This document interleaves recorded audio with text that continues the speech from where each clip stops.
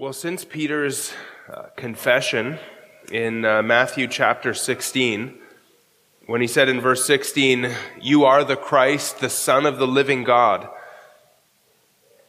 we have known that Jesus would suffer many things from the elders and chief priests and scribes and be killed in Jerusalem.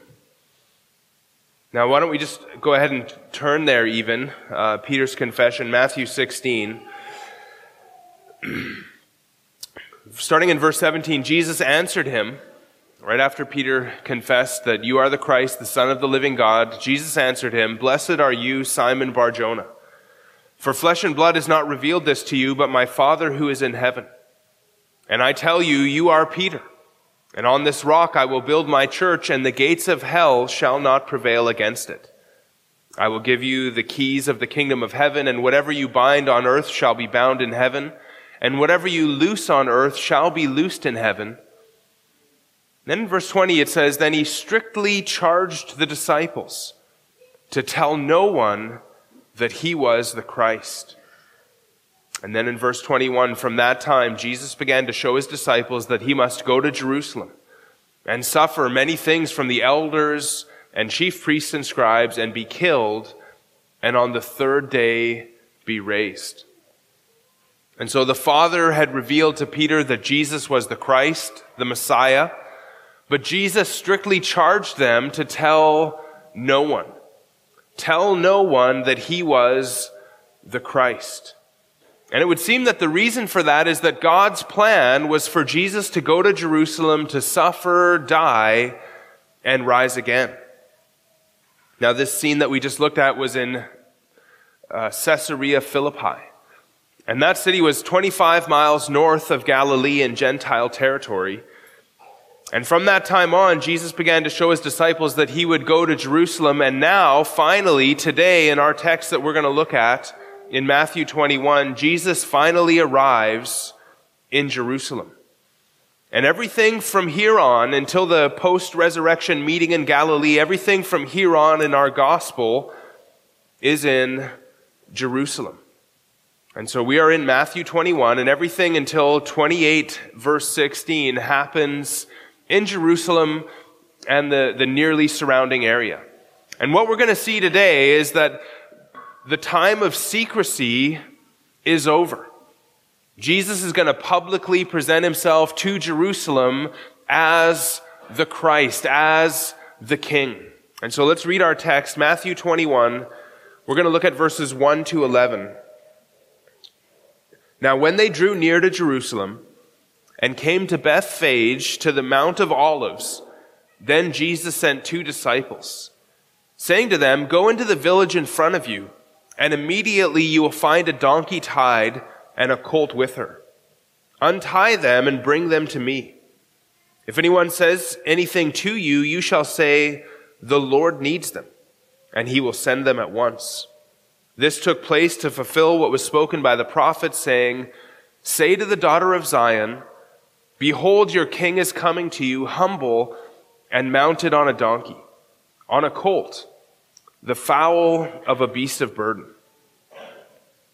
The foal, all week I was going, I knew I was going to mess that up, but I was hoping not like immediately, okay? I'm going to do that again, so just bear with me. The foal of a beast of burden. The disciples went and did as Jesus had directed them. They brought the donkey and the colt and put on them their cloaks, and he sat on them. Most of the crowd spread their cloaks on the road, and others cut branches from the trees and spread them on the road. And the crowds that went before him and that followed him were shouting, "Hosanna to the Son of David! Blessed is he who comes in the name of the Lord! Hosanna in the highest!" And when he entered Jerusalem, the whole city was stirred up, saying, "Who is this?" And the crowd said, "This is the prophet Jesus from Nazareth of Galilee." Well, I called this sermon today, "Welcoming the King." Welcoming the King. Now, I don't always tell you my sermon titles. I'm not really big on sermon titles. But this time I think it's important because we need to see that as Jesus enters Jerusalem, he is signaling to everyone that he is the King. Now, he's a humble king riding on a donkey, but he is king, and his entry into the city proclaims this louder than we might recognize simply by reading the text. And all of the confrontation during this week, everything that kind of happens after this moment really flows from this event, and it signals to the political and religious authorities in Jerusalem that Jesus is the king. And all of the hostility that we're going to see that comes because Jesus enters Jerusalem as a king with this royal procession.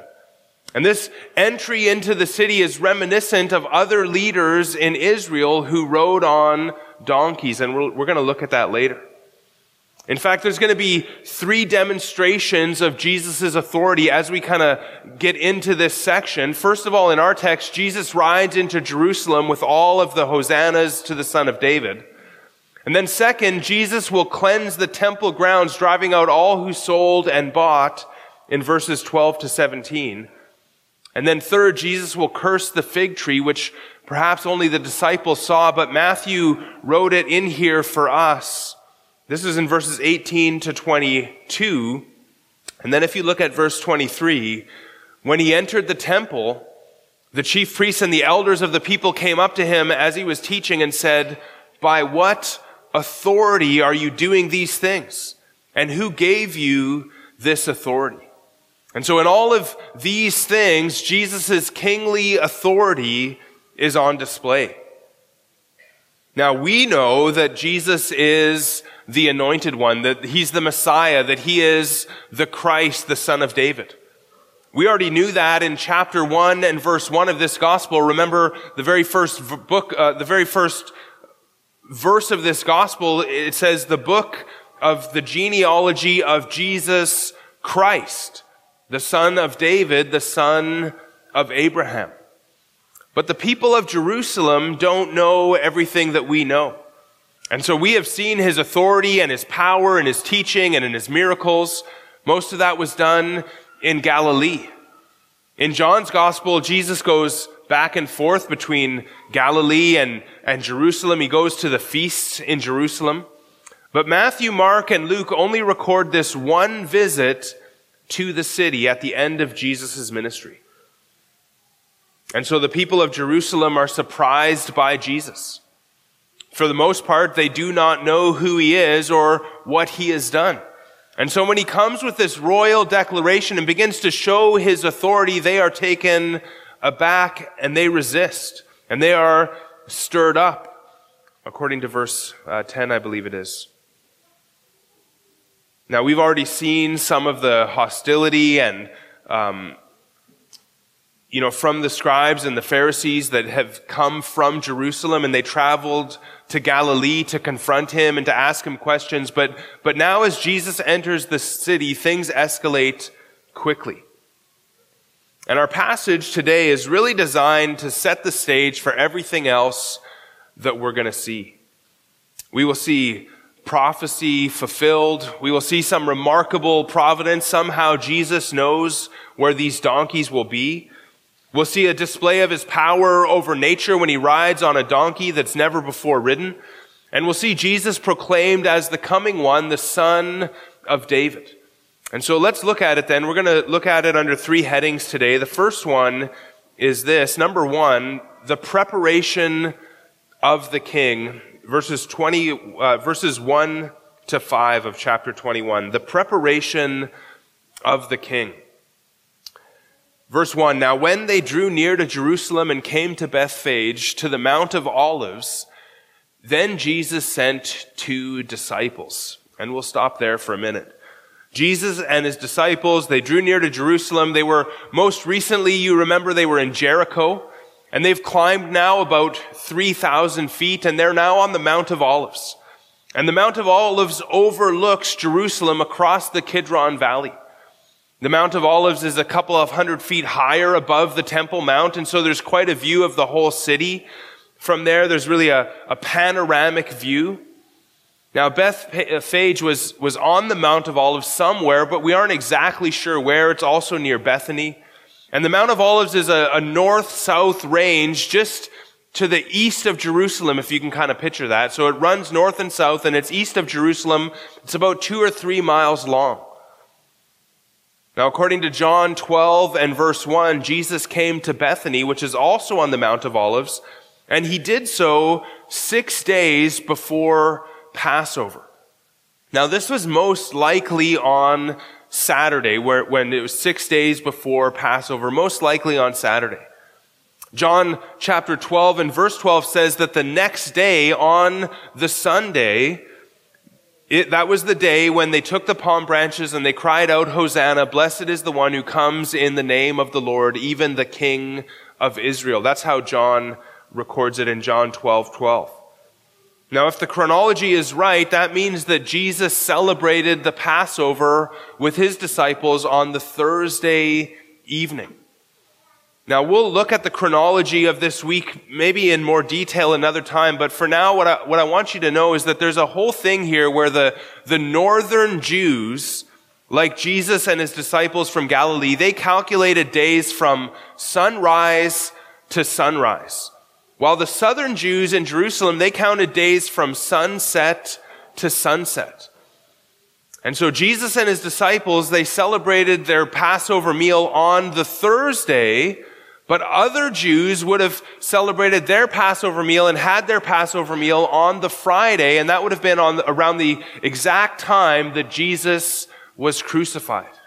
And so Jesus was slain right when the southern Jews, the Jews in Jerusalem, would have killed their Passover lambs. And that really is a remarkable providence of God. And so our text, what we see now, is happening on Sunday. Or at least the celebration and the crying out, "Hosanna to the Son of David," that is on the Sunday. Now at the end of verse 1, Jesus sent 2 disciples, saying to them, "Go into the village in front of you, and immediately you will find a donkey tied and a colt with her. Untie them and bring them to me.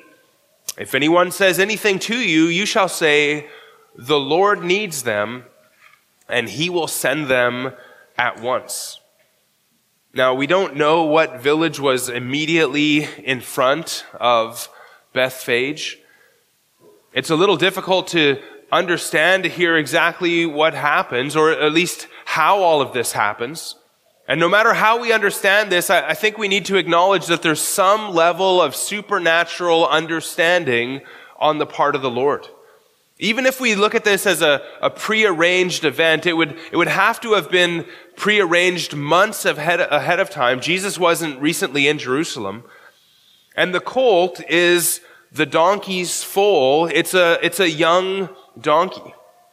According to Luke 19 and verse 30, Jesus says, "Go into the village in front of you, where on entering you will find a colt tied on which no one has ever sat." And the fact that no one has ever sat on it indicates that it would be quite young.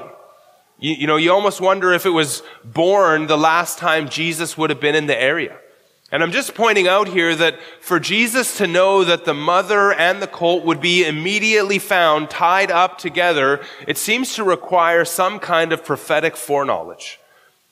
Now, it's possible that Jesus had never met the owners, and maybe that's the way this worked, but it seems more likely to me that there's been some kind of pre-arrangements made.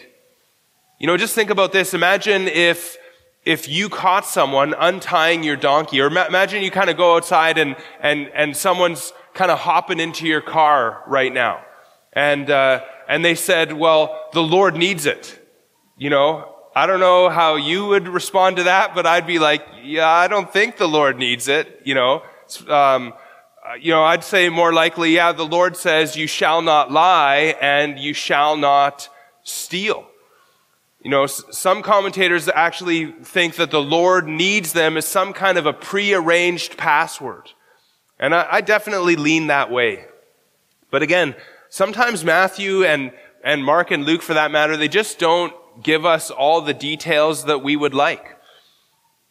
Luke does tell us, this is Luke 19, starting in verse 32, "So those who were sent went away and found it just as he had told them. And as they were untying the colt, its owners said to them, "Why are you untying the colt?" And they said, "The Lord has need of it." And they brought it to Jesus. Verse 35. So the owners did catch the disciples untying the colt, and the disciples said, "The Lord needs them." And they sent the animals, and again, according to Luke, they sent them at once. Actually, that's the last part of verse 3 in our text. They sent them, they will send them at once, and it seems like they did exactly that. Now, I don't know how you would have felt, but I would have kind of been nervous walking up to town, untying a donkey and her colt, kind of looking around. Is anyone going to come out and say, "Why are you doing this?" And I'm going to have to give this kind of password, but that's what the disciples did. And it's interesting here, when you think about it, that Jesus refers to himself as Lord. Now, this is the Greek word kurios, which means Lord, Master, Owner. And we know that Jesus wasn't the owner of these donkeys. We saw in Luke that the owners were saying, "Hey, why are you untying this thing?" And so Jesus here seems to refer to himself as Lord. Kurios, you remember, is in the Greek translation of the Old Testament translated the word Yahweh. And we've seen time and time again in this gospel, people come to Jesus for healing, and they've bowed before him in worship, and they've called him Lord. They've called him Kurios, and he healed them. Jesus has spoken of himself as Lord before. For example, in referring to the final judgment in Matthew 7:21, Jesus said, "Not everyone who says to me, 'Lord, Lord,' will enter the kingdom of heaven, but the one who does the will of my Father who is in heaven. On that day, many will say to me, 'Lord, Lord,' Kurios, Kurios, did we not prophesy in your name and cast out demons in your name and do many mighty works in your name? And then I will declare to them, 'I never knew you. Depart from me, you workers of lawlessness.'" And so Jesus refers to himself here as Lord, and really shows himself to be the one who's going to judge the world on the day of judgment. Most recently in this gospel, the two blind men called Jesus Lord in Matthew chapter 20. If you look at verse 30 there to 33, "And behold, there were two blind men sitting by the roadside, and when they heard that Jesus was passing by, they cried out, 'Lord, have mercy on us, Son of David.' The crowd rebuked them, telling them to be silent, but they cried out all the more, 'Lord, have mercy on us, Son of David.' And Jesus, stopping, called them and said, 'What do you want me to do for you?' They said to him, 'Lord, let our eyes be opened.'" And so in our text, Jesus refers to himself as Lord. And it's literally ha kurios, it's the Lord. And at this point in the gospel, it seems that we should give it the full weight of significance, this kurios here. Jesus is Yahweh in human flesh. He's the second person of the Trinity.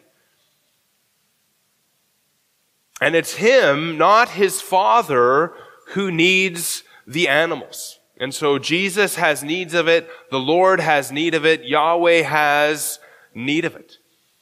And so the Lord of the universe needs this donkey and her colt, and his disciples do exactly what he says. They bring them to Jesus. And then if you look at verse 4 of our text, this took place to fulfill what was spoken by the prophet, saying, "Say to the daughter of Zion, behold, your king is coming to you, humble and mounted on a donkey, on a colt, the foal of a beast of burden." Now, this was more literally spoken through the prophet. God himself spoke in Scripture through the human instruments who wrote his word. And in this case, Matthew combines Isaiah 62:11 with Zechariah 9:9. I'm going to want you to turn to those. Isaiah 62:11, Zechariah 9:9, and you might want to try to keep your finger in our verse as well. And so let's go here, Isaiah 62:11. It would seem that Jesus is deliberately trying to fulfill prophecy. He's seeking to fulfill the prophecy by coming into Jerusalem on a donkey. And so Isaiah 62 verse 11, it says, "Behold, the Lord, Yahweh, has proclaimed to the end of the earth, say to the daughter of Zion, behold, your salvation comes. Behold, his reward is with him, and his recompense before him."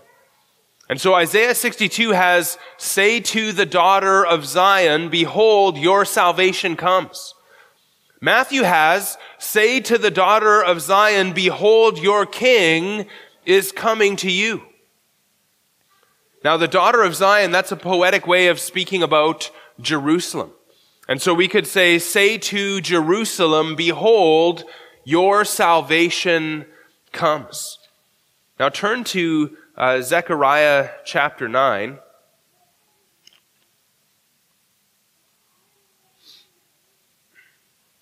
Zechariah 9, near the end of the latter prophets. Zechariah 9 and verse 9.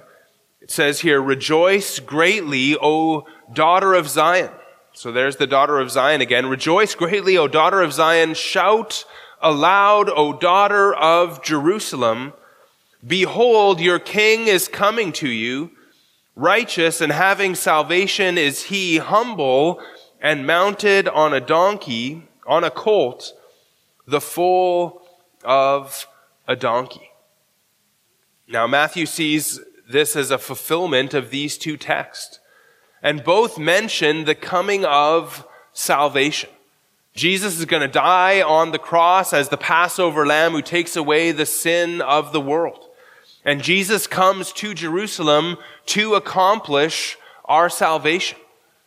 Now Matthew focuses on the Zechariah text, which presents Jesus as the king. And so he introduces it by kind of quoting from Isaiah 62:11, but then he really changes over to Zechariah 9:9, which focuses on Jesus as the king. And this king in Zechariah, he has salvation, and he comes as the king. Now Matthew leaves out the middle part of the Zechariah quote. He leaves out righteous and having salvation is he, because he wants to focus on the humility of the king. He is king, but he is also humble. The word for humble there is the Greek word praus, and it means humble or gentle or meek. And the idea is one who's not overly impressed with a sense of one's own self-importance. We've seen this word before in Matthew 5 and verse 5, "Blessed are the meek, for they shall inherit the earth."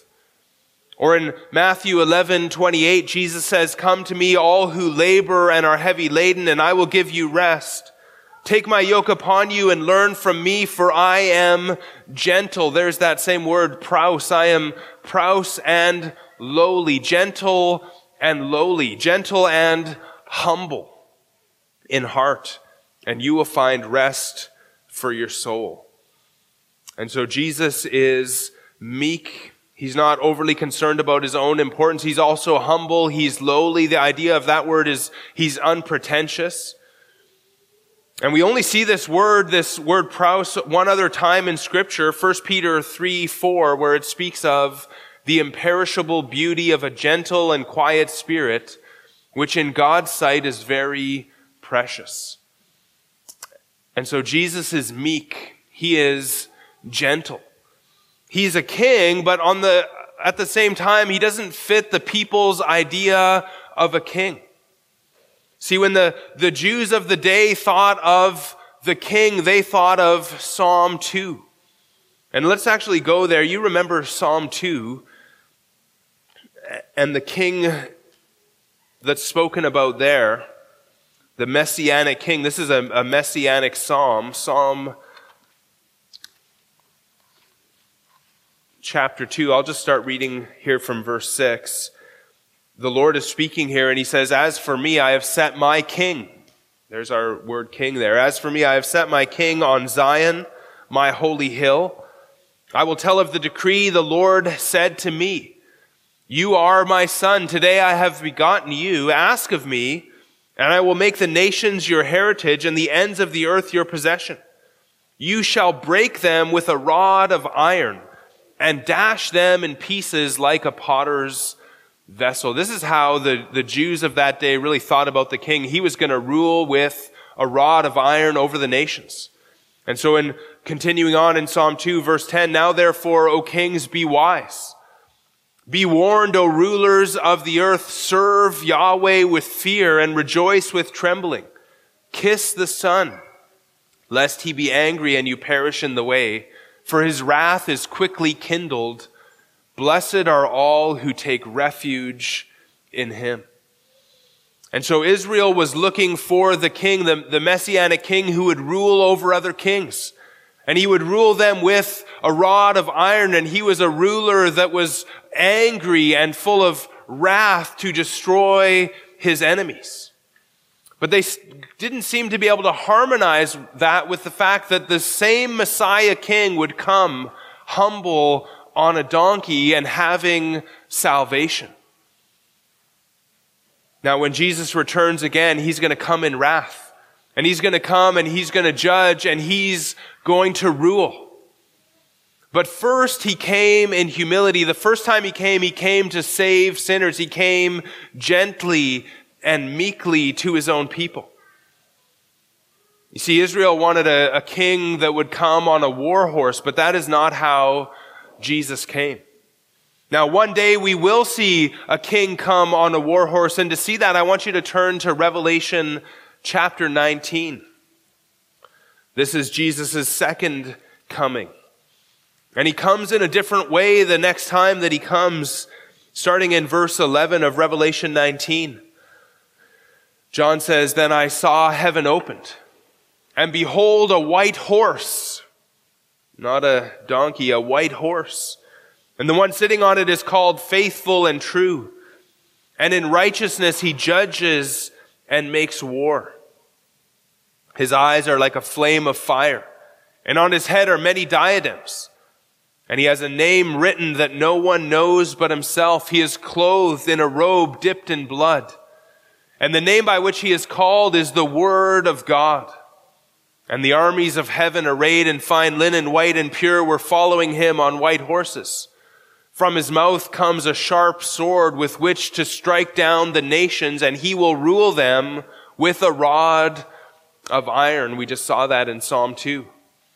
He will tread the winepress of the fury of the wrath of God the Almighty. On his robe and on his thigh he has a name written, King of Kings and Lord of Lords. But again, before all that, our King came to Jerusalem humble on a colt, on the foal of a beast of burden, and he came to accomplish salvation. And so we've seen kind of Jesus set the whole scene up. We called it the preparation of the king. Now let's go and get back to our text. Look at number 2 here now. We're going to see the proclamation of the king. And so Jesus prepares the way for his entry, and now there's going to be this proclamation of him as king in verses 6 to 9. The proclamation of the king, Matthew 21, 6 to 9. And this is where Jesus is now going to actually fulfill Isaiah 62:11 and Zechariah 9:9. Look at verse 6. The disciples went and did as Jesus directed them. The disciples went and did as Jesus directed them. We could preach a whole sermon on just that verse. Obedience is an important part of the Christian life. It's an important part of our spiritual growth. And if we're disciples and followers of Jesus Christ, and if we call him Lord, then we must do what he says. Jesus asks in Luke 6:46, why do you call me Lord, Lord, and not do what I tell you? Verse 47, continuing in Luke 6, everyone who comes to me and hears my words and does them, I will show you what he is like. He is like a man building a house, who dug deep and laid the foundation on the rock, and when a flood arose, the stream broke against that house and could not shake it, because it had been well built. But the one who hears and does not do them is like a man who built a house on the ground without a foundation. When the stream broke against it, immediately fell, and the ruin of that house was great. In the parallel passage in Matthew chapter 7, Jesus speaks of a wise man who built his house on the rock, or of a foolish man who built on the sand. Again, our text says the disciples went and did as Jesus had directed them. The word there, as, is really literally means just as Jesus had directed them. And wisdom requires us to do the same. Wisdom requires us to obey. We must be hearers of the word of God, and we must seek to apply it to our lives. We must hear and do what Jesus tells us to do. I love that song. We don't have it in our hymnal, but it's Trust and Obey. Do you guys know that one? Trust and obey. There's no other way to be happy in Jesus but to trust and obey. And so the disciples did that. They went in faith, trusting the Lord, and they did just as he directed them. And then verse 7, they brought the donkeys and the colt and put on them their cloaks, and he sat on them. And so their cloaks became saddles. They didn't come from Galilee with saddles. They put their cloaks on both the animals, and he, Jesus, sat on them on the cloaks. Okay? He sat on the cloaks. Jesus did not sit on two donkeys. Okay? Some people talk about a bit of a circus act there, or they think about this awkward thing. Jesus didn't sit on two donkeys. He sat on the cloaks. Matthew and Mark Mark and Luke only mention the colt, and they don't even bother with the mother. Remember earlier what we said from Luke 19:30 again. Go into the village in front of you, where entering you will find a colt tied on which no one has ever sat. Now, as you know, I am no expert on farming. In fact, I can't even hardly say the foal of a donkey. It's really hard for me to even think about that. Now, I'm not even sure if I've ever seen a donkey. Okay, I remember Dave had some kind of animal in his farm, but I don't remember if that was a donkey or not. I've seen some little ponies before, and I tried to ride a baby cow, a young cow. I'm not even sure if we could call that trying. You know, I put my hands on its back and I tried to jump up, and it kind of ran, and that was enough for me. But what I'm getting at here is that I'm not sure if this little unbroken colt needed its mother for milk, or if it needed its mother just to calm it for the journey, or both. But it would seem that something remarkable is happening, that Jesus can ride this little guy. This thing's never been ridden before. Okay? Never been ridden before. Now, you guys can tell me after the service how that's going to look, but I don't think you can just kind of hop on this thing and drive this guy into Jerusalem. Especially if we look at verse 8, which could be translated and perhaps should be translated, the very great crowd, instead of most of the crowd. This is a word, it's the superlative actually. It's the most or the greatest. Matthew might even be trying to say that this is the biggest crowd that Jesus had ever participated in. Now, it's possible that we could think of it as the largest part of the crowd, but however we understand the wording here, this is likely the biggest crowd that Jesus has ever been in. This is the Passover crowd.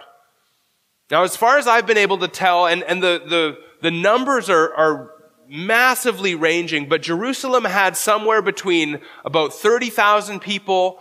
Some people say 180,000 people. Some people say even 100,000 people. But around Passover, when all of the Jews from all of the world would come to Jerusalem, this number doubles so that Jerusalem, instead of having about 30,000 people, would have 70,000 people. Or if you take another commentator and say it had about 180,000 people, he would say that it went up to about 250,000 people. Or if you go with the one that said that there was about 100,000 people in Jerusalem, it would climb to as much as 1 million people in Jerusalem for the Passover. And I would expect a young colt from Bethphage, which is a city that's so small that we can't even find it, we don't even know where it is. I would expect that a young colt from there would do his best to buck off his rider and get away from the crowds. But Jesus, Lord of heaven and earth, keeps it under perfect control. And we have seen already, we've seen his power over nature. And so we're not maybe surprised that he would have power even over this young colt that's never been ridden. But even with that, he has the mother maybe leading the way, helping to calm the colt, or maybe even providing for its sustenance. Again, we don't have all the details that we might like. But now we come to verse 8 of our text, and it says that most of the crowd spread their cloaks on the road, and others cut branches from the trees and spread them on the road, and the crowds that went before him and that followed him. Remember, they're on their way to Jerusalem as well, and so they're before and after, and they're going to Jerusalem, and they were shouting. They were shouting, "Hosanna to the Son of David. Blessed is he who comes in the name of the Lord. Hosanna in the highest." And so the very large crowd, or if we're to translate it as the ESV, most of the crowd, the largest part of the crowd, they kind of give Jesus what we might think of as a red carpet entry, and they make paths of garments and branches for this colt to walk on. Now, according to one ancient source, pilgrims that were coming to Jerusalem were expected to walk into the city. Now, if almost everyone was walking, but you come in on a donkey, what picture are you giving? Now, before we answer that, consider this, that Jesus had walked from Caesarea Philippi to Bethany and Bethphage, and Jesus is only about a mile or two out of Jerusalem. He's walked, one commentator said, about 100 miles to get here, and now there's only a couple of miles to go. He's not tired. There's something more going on here. He doesn't get everyone to ride a donkey. It's not like there's a donkey for all 12 of the disciples. And so what's going on here? Well, Jesus is fulfilling Zechariah 9:9. We already saw that. Behold, your king is coming to you. But I think this is also intended to remind us and remind the people of Jerusalem about other kings and leaders who rode on donkeys. For example, 1 Kings chapter 1, verses 32 to 39, Solomon rode on David's own mule. And he rode on that to his coronation, where he was anointed as king by Nathan. And according to 1 Kings 1:39, they said, "Long live King Solomon." But Solomon rode on David's own mule. David had him go on his own mule. And you kind of wonder, is David's mule somehow recognizable, that everyone's going to go, "Oh, there's David's mule, and Solomon's riding on it"? Well, according to 2 Samuel 13:29, each of David's sons had their own mule. And you remember maybe when Absalom rebelled against David, his father, and the men of David pursued Absalom. There was that memorable scene in 2 Samuel 18:9. And Absalom happened to meet the servants of David. Absalom was riding on his mule. And the mule went under the thick branches of a great oak, and his head caught fast in the oak. And he was suspended between heaven and earth while the mule that was under him went on. Now, I know, I told you I'm not a farmer, and I know that a mule's not a donkey, but there's a similarity here at the very least. One of the lesser-known judges of Israel was Abdon, the son of Hillel, the Pirathonite, and he judged Israel. This is Judges 12, 13, and 14. He had 40 sons and 30 grandsons who rode on 70 donkeys. And he judged Israel 8 years. And perhaps Abdon got this idea from Jair. This is Judges 10 and verse 3. Jair the Gileadite, who judged Israel 22 years. Verse 4, he had 30 sons who rode on 30 donkeys. And they had 30 cities, and they called them Havoth Jair, the villages of Jair to this day, or tents of Jair, which are in the land of Gilead. And so I think we could almost say that Israel has a tradition of judges and kings who rode on donkeys and other beasts of burden. R.T. France summarized the whole scene this way. He says, quote, "Among a crowd of pilgrims on foot, the rider on the donkey intended to be noticed and expected his supporters to draw the appropriate conclusion," end quote.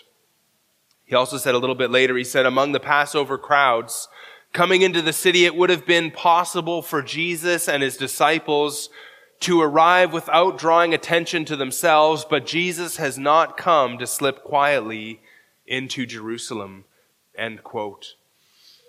And so the crowd recognized the symbolism, and they responded as Jesus intended, with shouts of acclamation to the Son of David. Again, Son of David is a kingly title.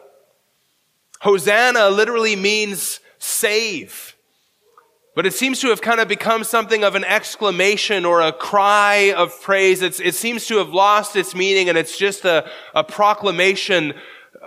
Praise the Son of David. Hosanna to the Son of David. Even as it is in English, we can just say Hosanna, and we don't really have a meaning for it. It's just an exclamation. It's a moment of praise. And so Hosanna to the Son of David is like praise the Son of David. Or like we might say even long live the King is the idea here. And it's an enthusiastic declaration that Jesus is the Messiah, that he's the long-awaited King of Israel. Now, perhaps some of the crowd had picked up this language again from the blind men who had said not long ago on the way to Jerusalem in Jericho, "Lord, have mercy on us, Son of David." And again, when the crowd told them to be silent, they cried out all the more, "Lord, have mercy on us, Son of David." Now, John tells us in his gospel that the resurrection of Lazarus is what drew the crowd. But regardless of why they were drawn to him, they recognized the symbolism and they began to acclaim him as the king. And to do so, they used the words of Psalm 118, which is known as a Hallel psalm. And the pilgrims would sing this song during the feast days in Jerusalem and maybe even on the road. And so they think of Psalm 118. Psalm 118 is one of the most quoted messianic psalms in the New Testament. And verse 25 says, "Save us, we pray, O Lord. O Lord, we pray, give us success. Blessed is he who comes in the name of the Lord. We bless you from the house of the Lord." That's again Psalm 118, verse 25 and 26, which is what the crowd seems to be quoting. I'm going to read this from the Hebrew for you. See if you can kind of pick up on this. It's verse 25. Ana Yahweh. Hosiana. Hosiana sounds like Hosanna. It is Hosanna. And then again, Ana Yahweh Hatz Lichachna. And then it's Berek Hara Bashem Yahweh. Blessed is the one that comes in the name of the Lord. We bless you from the house of the Lord. And so the people are picking up this cry of praise from Psalm 118, and they don't really necessarily know the meaning of Hosanna. They're not asking for salvation, but they are just saying, "Save us, Yahweh, Hosanna, Yahweh, and give success. Let us, oh Yahweh, please Yahweh save, please Yahweh succeed. Blessed is the one who comes in the name of Yahweh." And the psalm is asking Yahweh to succeed and save. And it seems to be that the answer to this request, this prayer in verse 25, comes through the one who comes in Yahweh's name in verse 26. This one is the Messiah. Now you remember in John's moment of doubt, he asked, "Are you the one who is to come? Or shall we look for another?" And what we're seeing here is that this one who comes in the name of the Lord is the expected Messiah.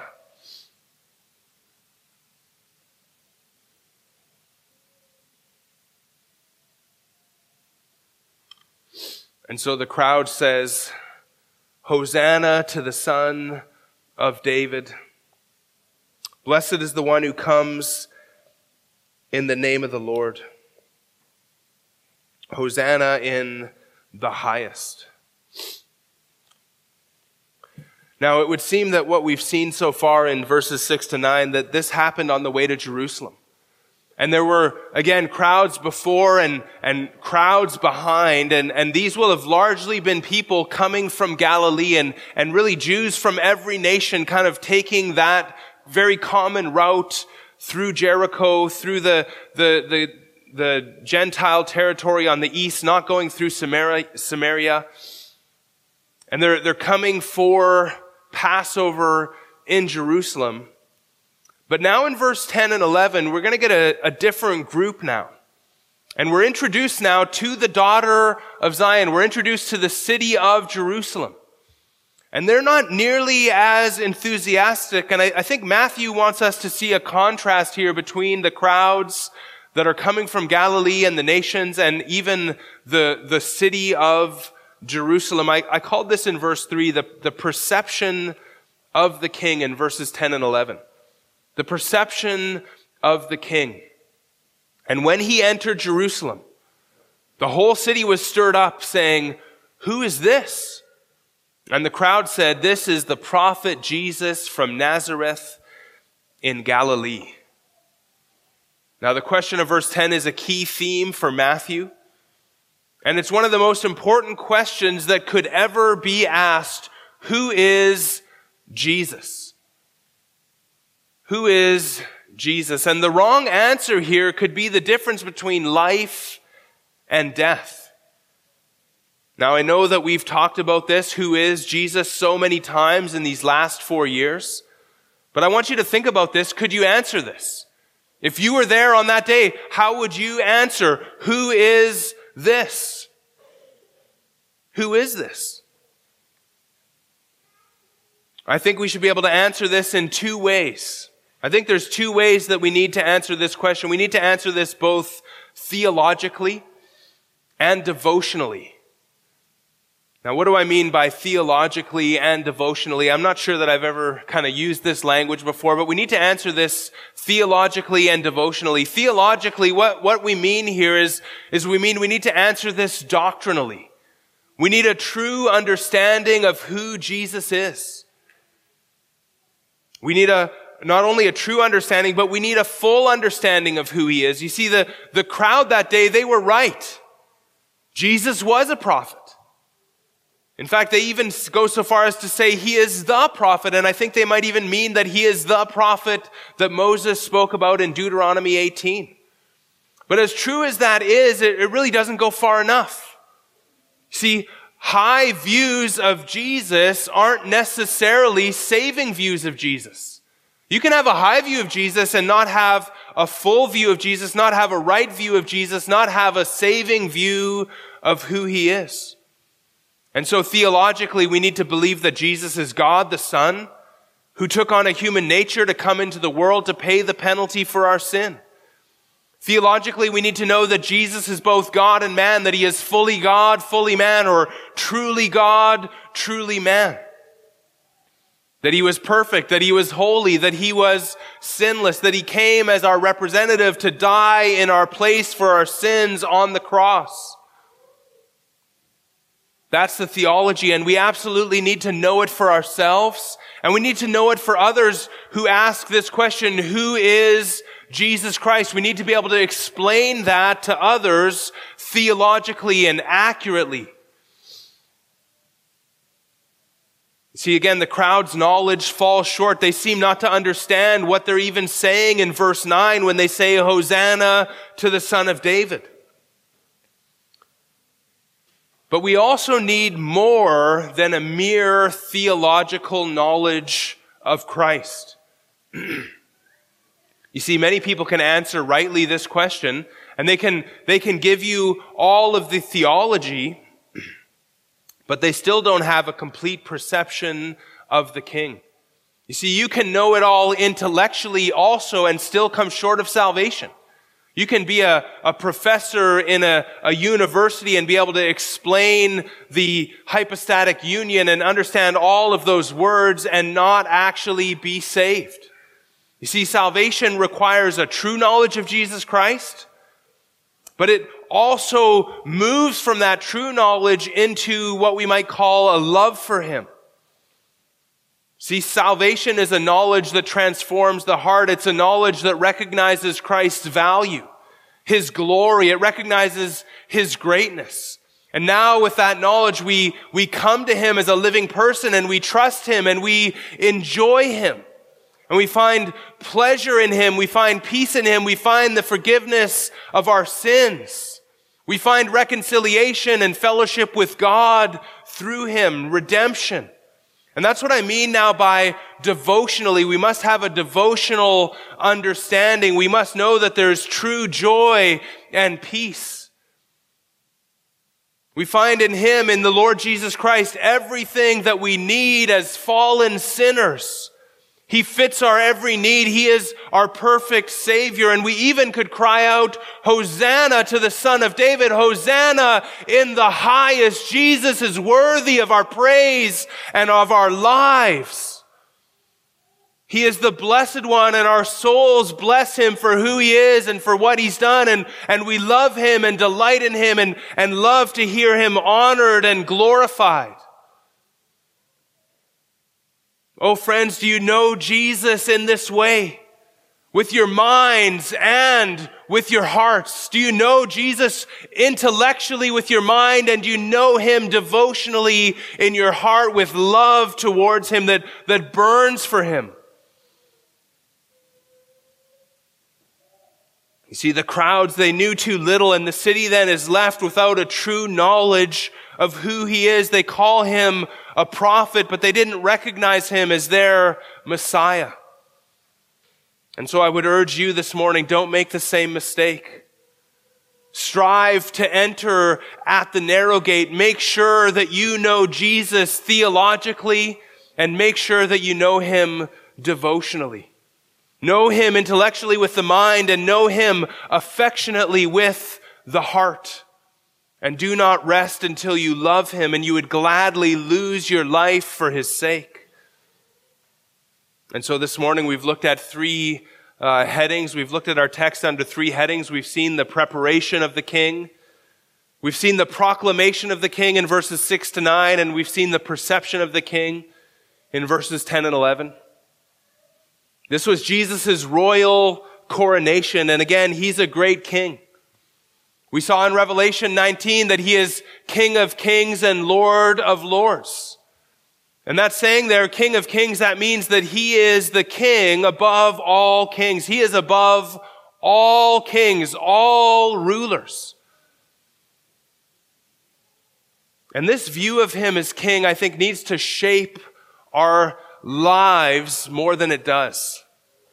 You see, as Canadians, I don't know how you feel, but as Canadians, we have some connection to the King of England, right? Some kind of connection.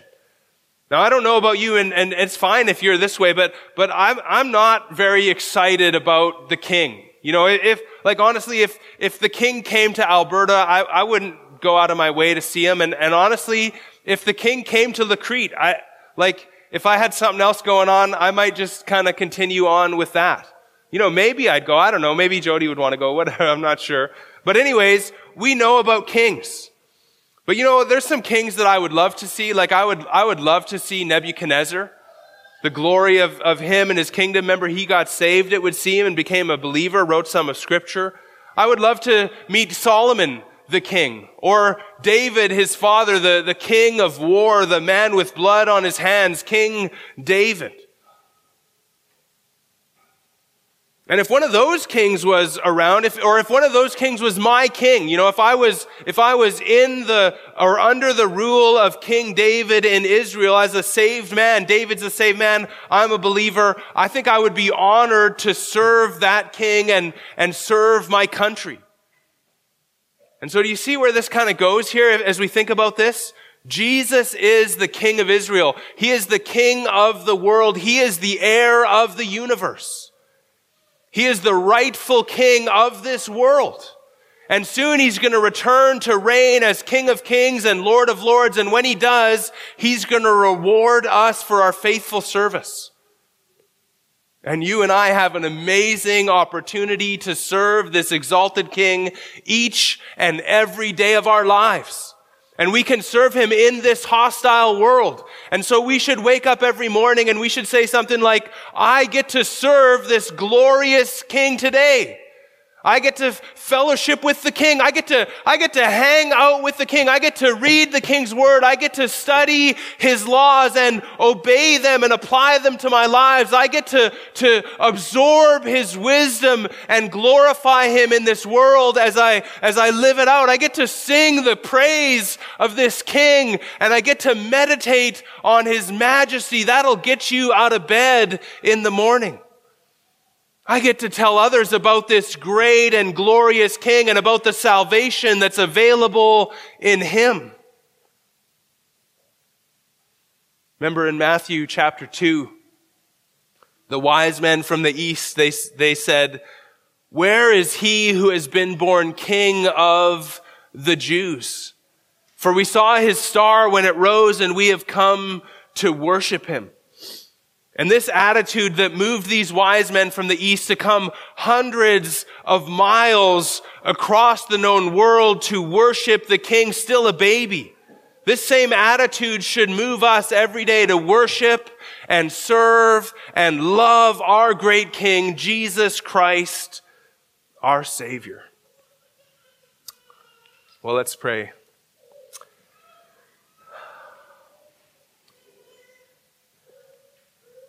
Father, thank you that we could come this morning and see our King in his royal coronation, humble, mounted on a donkey, on a colt, on the foal of a beast of burden. Thank you for sending him. Father, help us to rightly recognize him and bow to him and worship him as King, not only as the King, but also as our King, as our Lord. We pray for each one here that they would truly know this Jesus, both theologically and devotionally. And Father, for us who do know him in this way, we pray again that you would continue to give us greater vision of your Son and that it would affect our lives so that we can live more rightly for him in this world. And Father, we pray this for your glory, for his glory, for the sake of the kingdom, for the sake of all that you're seeking to accomplish in this world. We pray now that as we go and come and sing about the fountain that is filled with blood, and we start to think about the Lord's Supper before us, we pray that you would help us to worship and that you would help us to take the Lord's Supper in a way that honors you. We pray in Jesus' name. Amen. Amen. Please stand and sing.